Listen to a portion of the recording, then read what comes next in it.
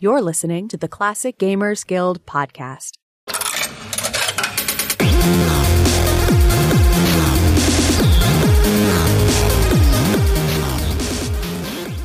Hello and welcome to the Classic Gamers Guild podcast. I am here with Anna today. How are you doing, Anna? I'm pretty darn good. How are you, Rick? Doing all right, thank you very much. And our guest this week is somebody I've been wanting to have on the show since the show pretty much started, and finally the curse has been broken, and it is my pleasure to welcome Stephen Alexander from Infamous Quests, the developer behind Quest for Infamy, Order of the Thorn, and the upcoming Frogsheen. How are you doing today, Steve? I am absolutely wonderful, and thank you for having me. Thank you for being on the show. Sorry it took so long. I know we've been in talks for like a year, and something would always come up. I always called it the infamous curse, because I just, for whatever reason, anytime we set a date for you to come on, something would happen and prevent it. Well, literally all I got is time. So, I'm just glad we did it. Who cares about how long it took? It just matters that we're here now together. Well, I'm very glad you feel that way. So let's start this off from the beginning. You've been a game dev for quite a few years now, but where did it all start? How did you? What made you decide to become a game dev? Well, it's funny. When I was a kid, I grew up with computers all around me. When I was younger, my uncle was really into computers, so he had stuff like TRS-80s and Commodore VIC-20s, and then the Commodore 64 at his house. And his son, my cousin, Connor, he and I were really close. And so we were always doing that kind of stuff together. And they had a PC, at first. Mm-hmm. And Connor and I would play games all the time, but we also learned how to program in BASIC at the time. And then when I was in school, they had all kinds of Apple II computers, because I grew up in the 80s and early 90s, and I taught myself how to program BASIC, and they taught us this visual programming language called Logo. I don't know if you guys ever used Logo. Not Logo, no. Never even heard of it. Well, yeah, Logo was really big when I was younger. It featured what they called the turtle, which was basically just a triangle, and you would type in commands, and it would draw lines based on your commands. And it seemed simple at first, but you could get into more complex equations, and you could get it to do loops or for and then and while and when kind of loops, and you could draw all kinds of crazy geometric things. So it was a lot of fun, and it taught you structure and everything like that. So for years, I kind of made little basic programs, and Connor and I, we would often play Sierra games together. That was our thing, and so I started trying to program adventure games when I was about 11 or 12. I made this one that was it was a total ripoff of Mystery House. Mm-hmm. It was you had to explore a haunted house, but I created all the rooms and I drew all the graphics in BASIC, and there was a parser and you could enter in commands, and I thought it was really cool that I could not only have people respond to commands, but we also put tons of Easter eggs in there. So if you typed naughty words or something like that, there was responses, and we were so I kind of did that stuff all growing up. And of course, I played lots of PC games growing up, and the Atari 2600 was the first console I owned. And then I had an Atari 7800, then a Nintendo Entertainment System, and then a Super Nintendo. And so, those were big. If I wasn't PC gaming, I was playing my consoles. I did all that, and I used to draw up in my notebooks at school, and in the margins of my homework, I would draw up pictures and characters for video games that I wanted to do, and then I took a programming course in high school. I think it was 10th grade. I was 15 or 16, and I had this teacher there that he just hated me for some reason. He did. He just did not like me. He thought I was a snot-nosed punk, and that I had no respect for the the majesty and glory of computer programming, and that all my code was terrible, and that I could by the time I took the class, I could run circles around him and the rest of the class, but it wasn't the way that he liked it. So like he would constantly give me bad grades, and he just really put a bad taste in my mouth for programming. Oh, he was threatened by you. Yeah. So I kind of stopped, and I didn't do it for years. And then I got sick with kidney failure at the end of 2002, and my kidneys failed, and I went on dialysis, and my whole life changed. Before that, I was working as a musician. I was touring with my band and playing gigs, and I was doing all that, and that just that stopped. Right. And I had a lot of free time on my hands, and on the internet I discovered Adventure Game Studio, AGS, and I was like, oh my god, this lets me make like Sierra games like I love.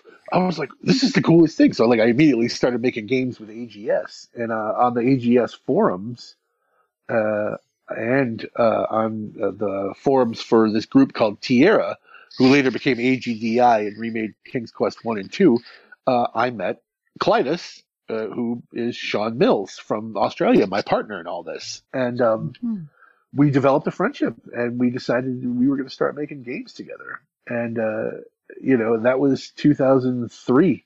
That was the first year I was on dialysis. I had a lot of free time on my hands.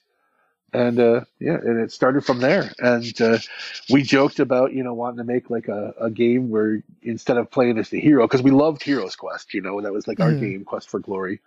And but we were like, what if we played as a villain? And we crafted up this idea for a game called Quest for Infamy.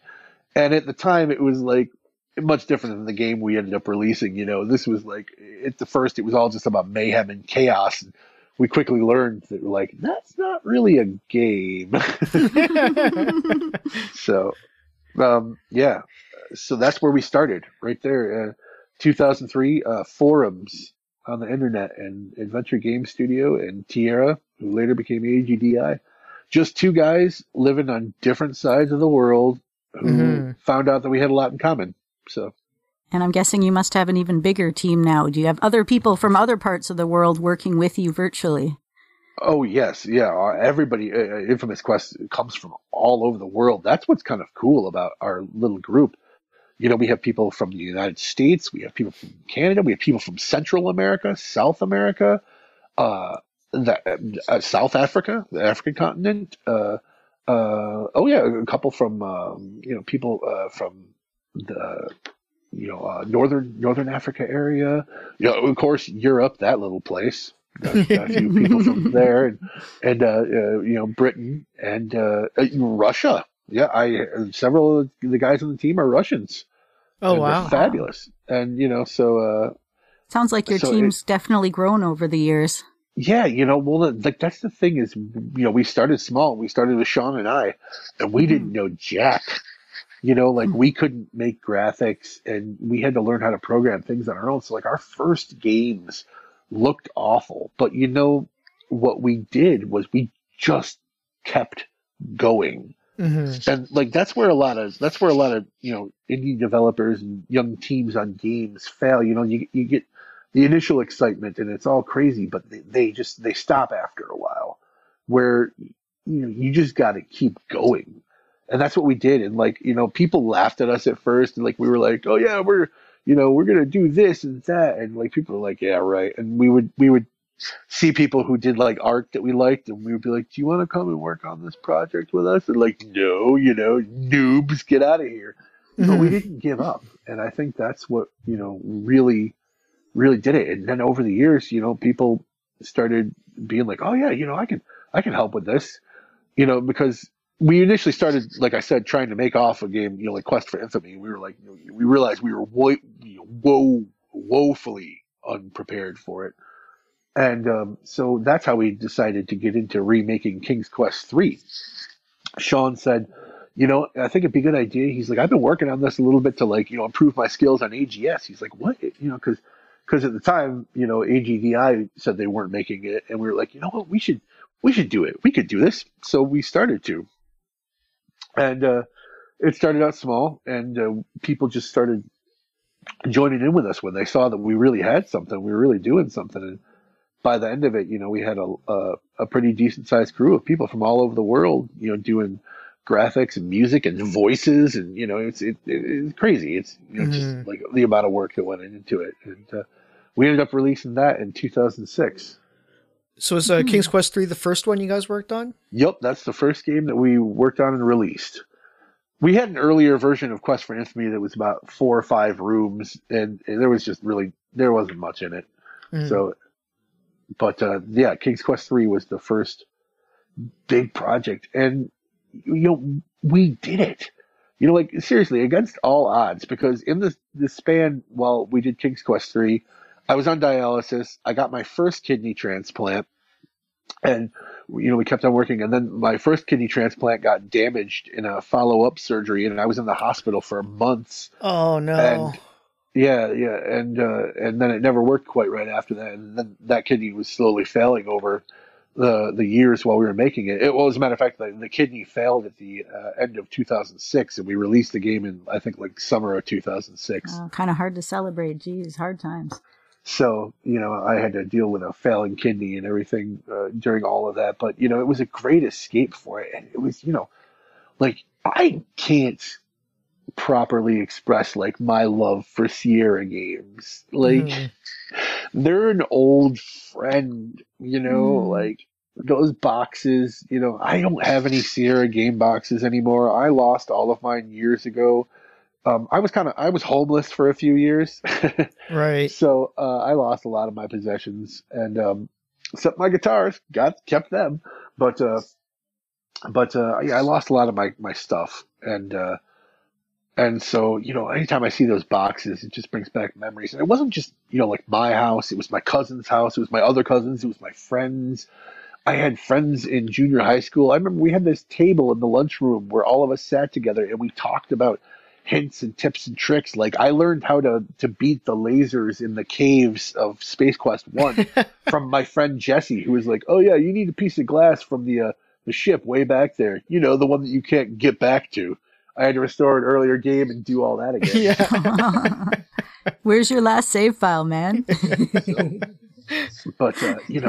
So remaking King's Quest III at a time when my life and future was so uncertain was such a comfort. It was like working with an old friend who was like, you know what, everything's going to be all right. And I was doing it. I was achieving that dream. I'd always wanted to make games. And I gave up on that, after that disastrous, course I had there. I just kind of went in other directions in life, and I circled back to this, and all of a sudden, things might have been bad in one way, but in another way, I was living the dream, and I was making this game with people from all over the world. Me, a little nobody from Syracuse, New York, smack dab in the middle of New York State, central New York, nothing. Where the biggest thing we have here is salt potatoes. Salt potatoes.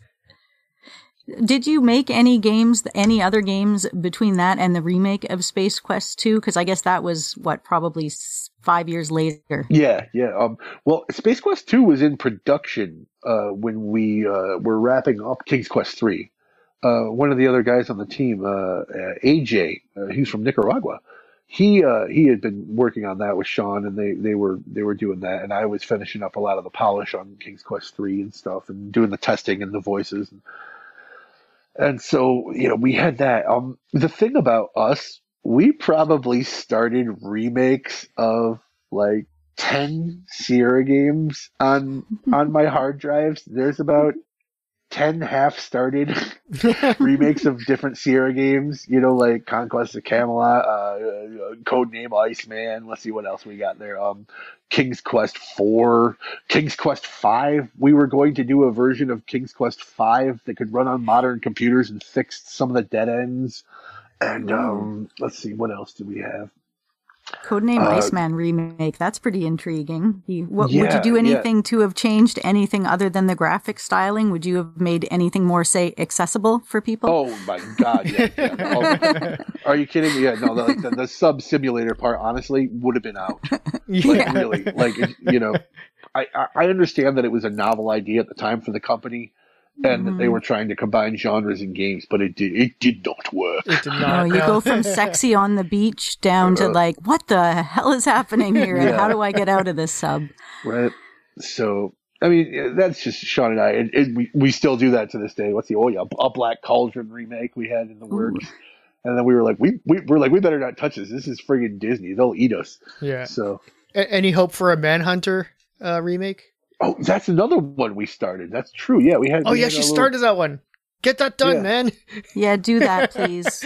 I would love to, but I talked to the Murray brothers and sisters at Everywhere a few years back when we were doing that, and they were really cool, and about that. But they were saying that they might want to pursue it themselves. God, Right. this was like 10 or 12 years ago. So Yeah. come on, Yeah. guys, get The up. last I heard they mentioned it was in an interview in 2011 when I was looking it up for a previous episode. Right. So it's and so I didn't want to touch that without them. But I love Manhunter 1 and 2. I particularly love 2. I spent a lot of time playing Manhunter 2. I was obsessed with San Francisco at the time. So the Sea of the City that way. I mean, just what a great concept though. And it was like gruesome and cool, and it had that kind of had that almost Blade Runner-ish, kind of aesthetic to it, which is like now seems overdone, but at the time there wasn't much of that kind of stuff out there, So yeah, so we had a bunch of that, and with Space Quest 2, we were like, we should remake this because AGDI had started one but totally canceled it, and we loved Space Quest, and we're like, all right, let's do this. So we did, and we had started a remake of Space Quest 3, and we did like the whole first level of the garbage freighter of Space Quest 3, like the whole thing, and we had design work done for the other parts of the game, but we decided to cancel that in favor of doing our own commercial project, and we wanted to put our efforts into that. So I recently put the whole first level of Space Quest 3 onto our Space Quest 2 remake and our version 2.0 release. It's hidden in there as an Easter egg. If you find a couple of conditions at the end of the game, you can play the whole first area of Space Quest 3 that we did. That's lovely. What are those conditions? Like, give us some spoilers here. How do you get to that? How do you access Space Quest 3? Well, you have to examine a lot. Like, there's so many things to like examine, look at, and touch in Space Quest 2. We took a lot of time to put in those interactions, and so there's a couple in the game, places that you either look at, lick, or whatever, that are a little off the beaten path. And if you hear the tones from the Space Quest 3 theme, it means you've gotten one of the points. You need to get 3 to activate it. It goes. Is there more than 3 of them? Like, for example, is there 9 hidden, but you only need to find 3 of them? Or is there like, no, there are 3? There are 5. Okay. So you have to find 3 of the 5. That's fair. There's no way I'm giving up my secrets on, to any of the gaming world that might be listening. You guys got to find it, explore. It was worth a shot. It's not hard. It's really not hard to do once you find it. And people have found it. Like I've gotten emails I've gotten emails and messages from people that said, "Oh, I found the Space Quest 3 Easter egg. It's awesome. Thank you so much." And that makes me happy. Honestly, if I could, I'd remake every game. Like I always joke, I'm like, I gotta win the lottery, because if I win the lottery, then I'm just gonna remake every game, and I don't care. I'm gonna spend all the money on it. I'll pay for it. I would love to do more remakes if I could, but you can only do so many. So, how do you compare the experience between remaking a favorite classic and coming up with your own game? Oh man, well, coming up with your own thing. Whenever you create something, it's literally the sum of your influences. I mean, it really is. I mean, you're tapping into traditions of storytelling that are thousands of years old, and you're putting what you like and what entertains you into a form that other people can digest and share the experience with you. So, obviously Quest for Infamy is influenced by Quest for Glory. Mm-hmm. And, I've never tried to shy away from that. Like, honestly, Quest for Infamy is, mine and Sean's love letter to Quest for Glory. Like, we love your game so much that we're making, like a spiritual companion to it, where you play like, a roguish character, like he's not evil. Like people make that mistake. He's not evil. He's like Han Solo, he's a little, a foul of the law, but generally has a good, is a good guy. But it doesn't mean that he won't do some underhanded things to get what he needs to do done, Mm-hmm. So that was the thing. And, that was a little different than being just like the heroic goody two shoes, hero, and, which is nothing wrong with that. We just wanted to give a different experience. And so creating that from the ground up, oh boy, man. I mean, just like working on the story, like I wrote the story in chunks and bits, I decided where I wanted it to go and what to do. And then, how do we weave a game in there? Like what kind of things can you do in it? What kind of puzzles, what kind of objectives, like how do you make it flow from what there was a lot of writing, a lot of charts, a lot of flow charts, and that's what I was wondering. Stuff. It must be hard making a cerebral puzzle-based adventure game. I mean, what do? Do you use like the typical puzzle ideas that the masters have used? Have you come up with any of your own puzzles? Yeah, I mean, I tried to, do a lot of classics in there. In Quest for Infamy, there's, a lot of fetch quests. But we tried to make them fun and part of the game, so like where your fetch quest experience would be, you got to explore some really cool things and see some like little side quests within that fetch quest, like, so it wasn't just like walking here, getting something and walking back, but like it made it part of it. And, then we had, like puzzles, we had, there's like a peg jumping game puzzle in the game. There's a solving and matching runes kind of game, just, things that we knew had worked in other games, and we tried to put our spin on them and try to do that. But like working on puzzles was always like a collaborative thing.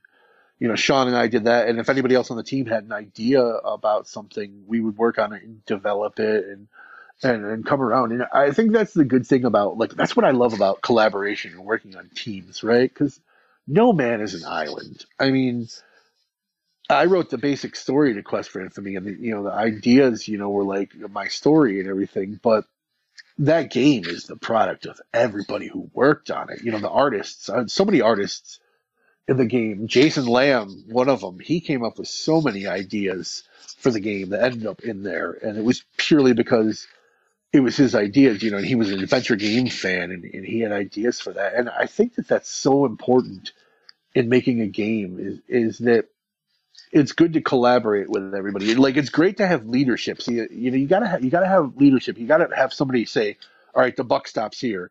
This is what's going to happen. This is what's going to go in. And sometimes you have to make those hard decisions, but you should always leave development open to possibility.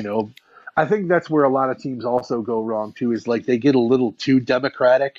They're like, well, everybody gets a say in like that. But, then you have the too many cooks problem, and you can't solve it. You got to have a head chef.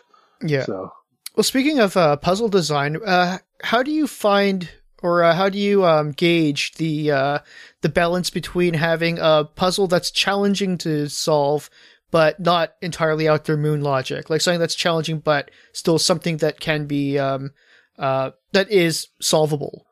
Yeah, man, that's tough because, you'll design a puzzle and you'll think of it one way and you're like, oh, like everybody's going to think of it that way. And then somebody plays it and they do something you didn't think of and you're like, oh crap, I gotta change that.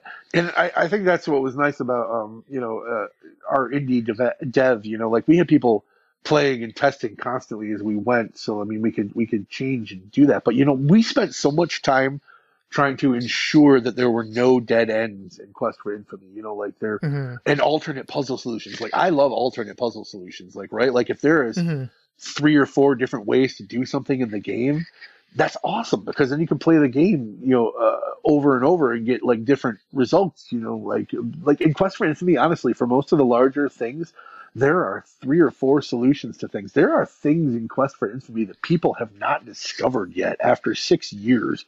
Like, we put so much crap in there. like ridiculous. Like, this, nobody could ever make a game like that again, especially not for the budget we did it for. Like, right. Everybody worked on this game for peanuts, and only for the love of it. It was really made for the love of the genre, and I don't think we could ever do that again. All of us, we're all older now. We have families and responsibilities, and all that crap. Yeah.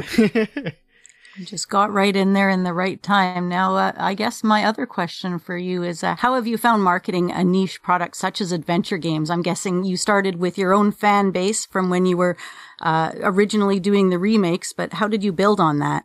Oh, boy, let me tell you something. Marketing is so tough. At one point I thought I knew something about it, but I don't. I don't know crap. I don't know. And that's the thing, Quest for Infamy made us no money, but we do have a good solid fan base, but we just didn't sell enough copies to recoup cost on the game and pay that. Like, that's another thing, people don't realize that, I mean, they just don't sell the numbers that other games do, and at the price point too. Like, people are generally only willing to pay $10 to $15 for an adventure game these days. That's right. And that's okay, but you do have to realize that at that price point and budget wise and money wise, you're just not going to get games that are as good. I mean, Wajidai consistently makes great games for really good budgets, and that, and like, even Dave Gilbert from Wajidai, he and I are friends. We hang out, and we see each other a couple times a year. I was down in New York City earlier this year, and we stopped off at his apartment to hang out for a bit, my wife and I. Oh, cool. And he's come up to Syracuse and hung out with me. So, he's always talking. He's like, I don't know what I'm doing with marketing. He's like, I just buy some ads on Twitter and I get retweets and pizza. But he's got good word of mouth now, and word of mouth is everything in the adventure game community. Yeah, I mean, people still. To this day, people will ask for adventure game recommendations, and the Blackwell series will always get mentioned, right? Yeah, because they're great. Like they're just good games. Like all of his games are really good. But he's worked really hard for years, to build that. And for Quest for Infamy, we partnered with Phoenix Online Publishing for that. They published us on Steam. At the time, it was harder to get on Steam, and I didn't have to go through Project Greenlight or whatever with Steam if I went with Phoenix. So we went with them, and they had a couple marketing guys that were working to try to market their games, because they had Jane Jensen's game that they were selling, and it was a big deal. So we were kind of in on that, and we got their marketing guy, who is this man named Mario Kroll, who is just lovely. Mario is like the best guy in the world, and he has remained friends with me and Sean since that, for 6 years now, and tight. And then Mario met my wife at PAX East a few years ago, and they became friends. So like they still chat. Mario's just like the best guy, and he really helped us out with Quest for Infamy and getting word out. And he did publicity and advertising for Order of the Thorn for free for us, because he liked us so much. He's like, you guys, you got no money. He's like, but I can do this, So. Oh wow, that's great. Well, I mean, that's it pays to make friends. I mean, I've got a lot of friends out there, and I like that. That's another thing I love about this. I've made so many friends in the adventure game community, and like good friends, like good people that I care about from all over the world. Like it's incredible. Like there really are. There's just so many people out there that I care about, and who care about me, and it's like, how does this happen? It's crazy. So marketing an adventure game is tough, especially they don't sell as much as they used to. They find an audience, and that's the thing. What's nice though is that Quest for Infamy was released in 2014, right? That's 6 years ago, and people are still buying it. And I'm still getting emails saying, "I just discovered this. This is awesome. I've been looking for something like this for years. How come I didn't find this before?" And I love getting those emails. Love it. I see you have an art book and strategy guide. Is that something that's still available for people to pick up? Yeah, actually, you can get that on Amazon. Amazon always says that they have one copy left, right? It's because it's because it's a print on demand book. When you order it from Amazon, they print it up and ship it out to you. Right. So, and it's cool. It's an old school. It's got the old red reveal hint section, but it also has full maps, walkthroughs. We have charts in there for the enemies and all their health and their weaknesses and their every item you can get and like what it does. Like it was extensive. Like we did that book, man. I had a blast making that. James Broom, one of the other guys who was basically a co-founder of Infamous Adventures with us. He's been with us from the beginning. Like Sean, and I were like the three who started it. And Broomy was 14 when he started. Wow. So yeah, he's British though. Oh, he was already a grown-up then at 14. A British 14 is an American 32. So fair enough. Yeah. Right. But no, he's a great guy. He's getting married. Well, he was supposed to be getting married like now. Oh, no. Yeah, they had to cancel because of the pandemic. So they're going to postpone it. They're going to do it again later. Yeah. But I love Broomy like a brother. Like, Sean and Broomy, they're like brothers to me. And I love that. Like, I got men, that I love like brothers, on totally different continents. Yeah. So. I think you mentioned at one point, because I asked you about a big box version of Quest for Infamy, and you said that was available at one time for backers early on. Yes, we as a Kickstarter reward, we had a big box package, and oh boy, let me tell you something. Those have been. I'm disappointed in myself because that's the one thing that has been lacking in our Kickstarter campaign is that I still haven't gotten all those boxes out yet. Oh no. Yeah, there's a ton of them sitting in my basement, and it was still waiting to go out to people, and it's just because, I think I foolishly kind of assumed that I'd be able to have somebody else do it and outsource it, and we couldn't, so it got too much for me. I mean, I'm one person, and they're in my house, and I was doing them over the years, and I was sending out more, but then my kidney started to fail again, my second kidney transplant, and I got really sick, and my time feeling well, and then I'm on dialysis 4 hours every other day, and dialysis makes you feel like crap. It's just not a good thing. So I still have a ton of boxes that I still need to send out, and I hope that after this pandemic thing ends, maybe I can get I got some young cousins I'm thinking I can hire for a few days to help me finish boxing those up and sending those out, because I want people to get their stuff, man. Of course. I really wish I did. I really wish we were a bigger company, that had a big revenue stream there where, I could hire a separate division to take care of this, because I make video games, man. I don't make packages and send them out. That's not what I'm good at. So, that's one thing that I learned. If you're doing a Kickstarter, go easy on the physical merchandise, because you will screw yourself so hard on that. Right. If you want to do it later, and sell them one by one, and make sure that you can fulfill those. Make sure. So yeah, I mean, I still have a ton of big boxes, and there will be some left over after I get them out to everybody. But I'm just hesitant to sell them online until I finish getting out all the boxes to people who have already paid for them years ago and deserve them, No, of course.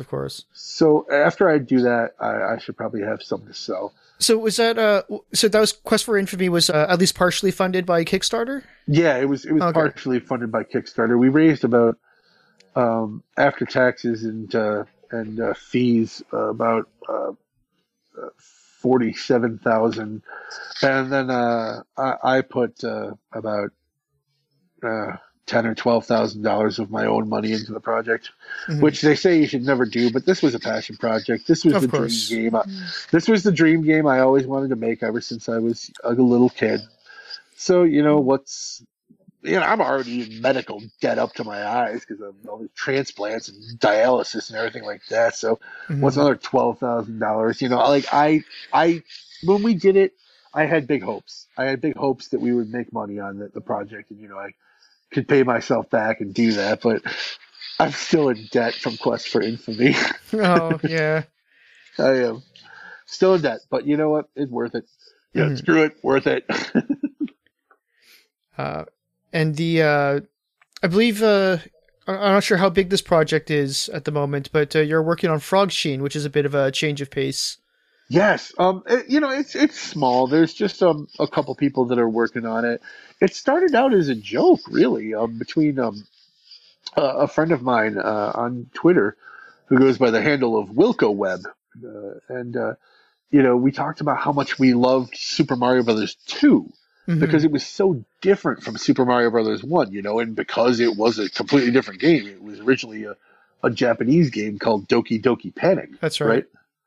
And, we said, geez, that game should get a proper sequel, because the rest of the games pretty much kind of went back to the formula that Super Mario Brothers 1 established. With, little bits of things from Super Mario Brothers 2, but so we were like, what would a sequel to that be like? And we started making up our own thing, and then it just turned into its own game. So it started out as kind of a what if, but now it's its own thing, and it's a lot of fun because I have fond memories of sitting around playing games like that too, and I've always wanted to do this. So there's right now we've got I'm working on the design and some of the coding, but the main coder is this kid from Canada named Sam, who's just wonderful. I met him online, and we started talking, and I started telling him ideas. He just started working on it, and he created all the game physics and the basics of the engine, and just nailed it. It's great. And then he had a friend online who was a programmer who's come on board too, and Gilbert, he's great. And then Kevin does the graphics, Wilco Web. He does the graphics. That's just us. We work on it when we can, in our spare time, and as time allows and budget allows, because I only have so much. Like we earn a little money from Patreon, so I use that to pay those guys for doing programming and stuff like that. And, but they have a stake in the game, and we're going to try to get it released on Nintendo Switch and PlayStation 4, as well as PC, Steam, and everything like that. So it's it's just another part of living the dream. I'm gonna ride this train as far as I can. So it's a good time for games like that, since we have so many platforms, and it's great how the Switch has really been a boon to all sorts of different genres and games that people wouldn't expect. It's crazy. We're working actually on a port for Quest for Infamy to the Switch. Oh, perfect. Yeah, I got approached by a developer who's been porting AGS games to the Switch and was interested in doing that. I said, "Yeah, let's do it." Yeah. So I'm excited because I get to play. I want to play my game on the Switch. Yeah. I mean, it was cool playing my own games on a PC, but playing my own games on a Nintendo. Plus, within my family, not everybody kind of understands or played the games that I did, right? My cousin Connor, who absolutely loved Quest for Infamy, he still talks about it, plays it to this day. And there was a couple other my cousins who got it and played it, but most of them don't understand what I do or like that. But they understand Nintendo and they have Nintendos. So, I think this is kind of fun that way, that I can get more of my family involved in what I'm doing. Because I have a huge family too, by the way. Right. Not just my immediate family. My mother is one of 9 children. So, and they all have kids, and all of us cousins, we all grew up together. So my cousins are, brothers and sisters to me. So we get together all the time, and we get family gatherings are 100 people large. So I would like more of them to be able to see what I do and understand it. Have you ever thought of going back and doing a commentary for Quest for Infamy? I know I'm playing Blackwell Legacy, and they've done a first commentary, and then Dave Gilbert did a 5 years later commentary where he did some tweaks and gave some of a perspective on it.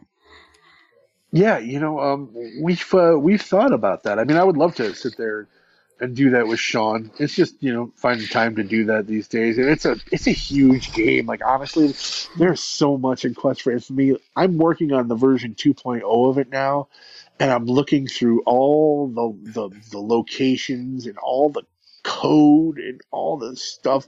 And I want to go back and punch 2013 Steve in the nuts. Way too ambitious. But it turned out. I think it turned out awesome. I like it. I'm proud of our game. It's got a lot of. Let me tell you, that game has a lot of heart in it. It's got a lot of stupid, dirty jokes in it, of course. And it's got a lot of action and adventure, and honestly, it's a silly, fun, adventurous game, and I'm glad that I made it. Mm-hmm. The character portraits in Quest for Infamy, are they based on real people, or are they all just drawn by an artist? They're drawn by an artist, Jenny Pattison. What I would do is I would say to Jen, I would be like, I kind of imagine this guy looking a little like Jason Statham meets this, and she would do it based on that. And like there's definitely some people, like I remember there's a character Valeris. And I said, I kind of see Valeris looking a little like Jennifer Connelly. So, you can see a little bit of that in there. I think there's a little bit of Winona Ryder in her, too. It was, all up to Jen's artistic interpretation. She did all of them. And actually, all the character portraits, she did at high resolution, too. It's a low-res game. So I have all these high-res, original portraits that she did that are just gorgeous. Mm-hmm. Yeah, because they look, I could swear some of them could have been drawn over like a real photograph, because they looked the character art really impresses me in that game, along with a lot of other things, like a lot of the backgrounds and such like that. But I just know that I really had to ask about the portraits, because I really wasn't sure which way it was. Oh yeah, it's just Jenny. She's just talented. Like, honestly, if you look her up, I think her website is www.jenpattison.com. Look at her portfolio. Like, she's just, like, we lucked out with her when she came on with us. She came on with us at Infamous Adventures and did a few things. She was a student in art school studying animation and everything like that, and was doing beautiful work on that. And she loved Sierra games and wanted to work with us, and she came on with us for Quest for Infamy and for all the rest of our games. And like, she's legit. Like, she's pro now. She works for Disney. She's worked for other large game companies, Ubisoft, and things like that. But she still comes back and does little things with us because she's our friend. She's like, we were her start. I'm kind of proud of her. That she got her start with us, and she went on to do stuff like she worked on a Disney TV series that was on YouTube or something for a while. So, I mean, like, how cool is that, Yeah, she's great. Oh, I've just brought up her webpage here. I can see some of the characters she's designed. I can see the influence of Quest games, King's Quest, and other things in her art, too. That's beautiful, yeah. Yeah, nice she's work great. That she's done. Looks like you have at least 40, 50, 60. How many NPCs do you have in this? There's so many people to meet in the game. Oh, there's like 120 NPCs. Oh, wow. Not all of them have portraits, but a great number of them do. Oh, and actually, I forgot. Yeah, several of the portraits are based on real people. They were Kickstarter backers who backed at a certain level, and they got to be a character in the game. And they had their actual face in the game rendered by Jenny. So.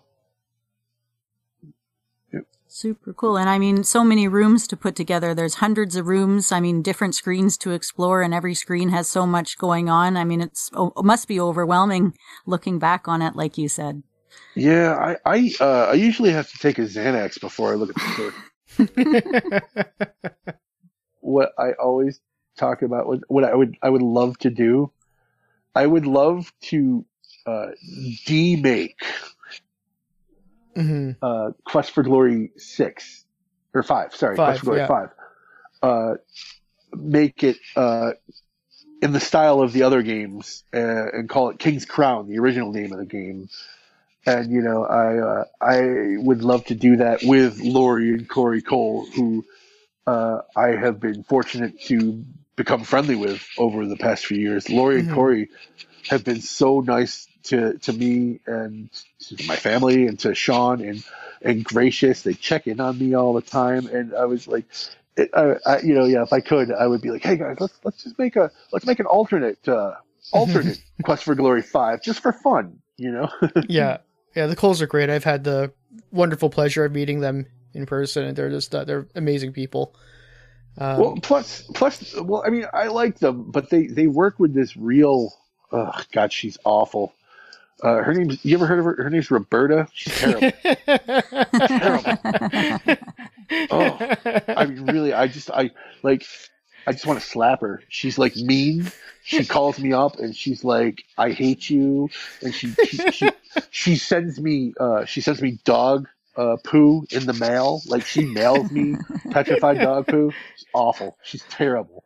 Let's all give a shout out against our vile enemy Roberta right now. Roberta Vaughn. No. Boo. Cheers. When she hears this, she's gonna kill me.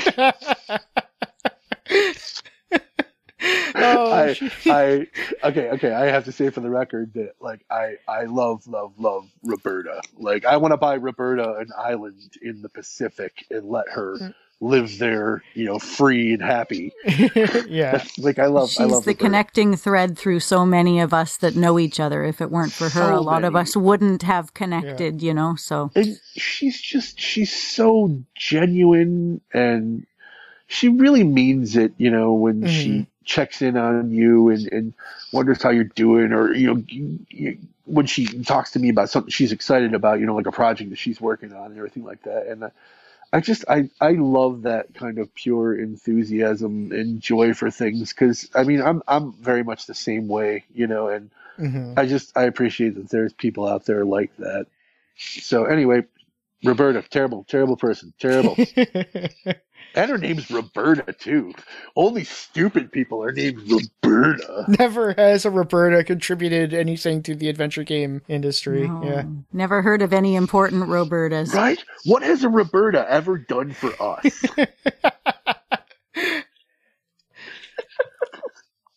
Okay, now I'm just being silly.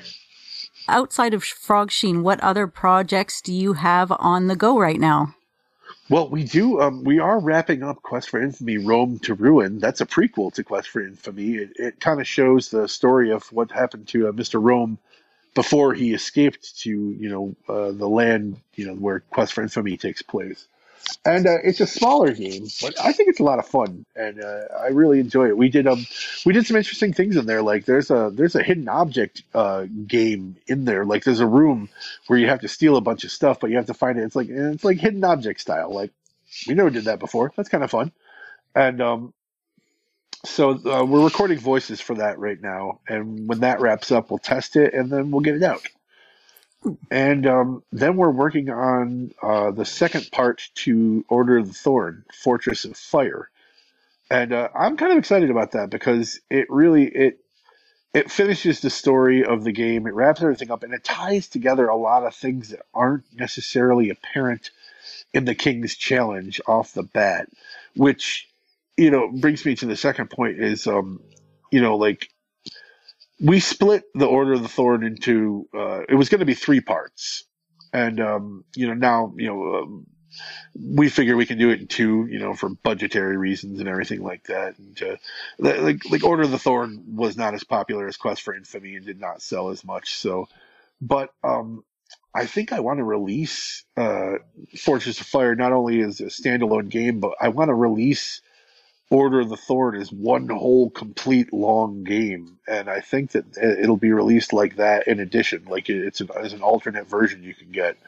So, because there's a lot of things that tie back into what happened in the King's Challenge that make a little more sense and are revealed a little bit more in the second part. So I'm excited about that. Okay, great. So just as we come time to wrap things up a bit, is there anything else you'd like to throw in or any shout outs you'd like to give? I'd like to give shout outs to literally everybody on Twitter who follows me, because I have a great Twitter following and everybody on there is amazing. I got to give a shout out to my Infamous Adventures and Infamous Quest teams. I am literally nothing without those people, and I love them dearly. I love all you people at the Gamers Guild here.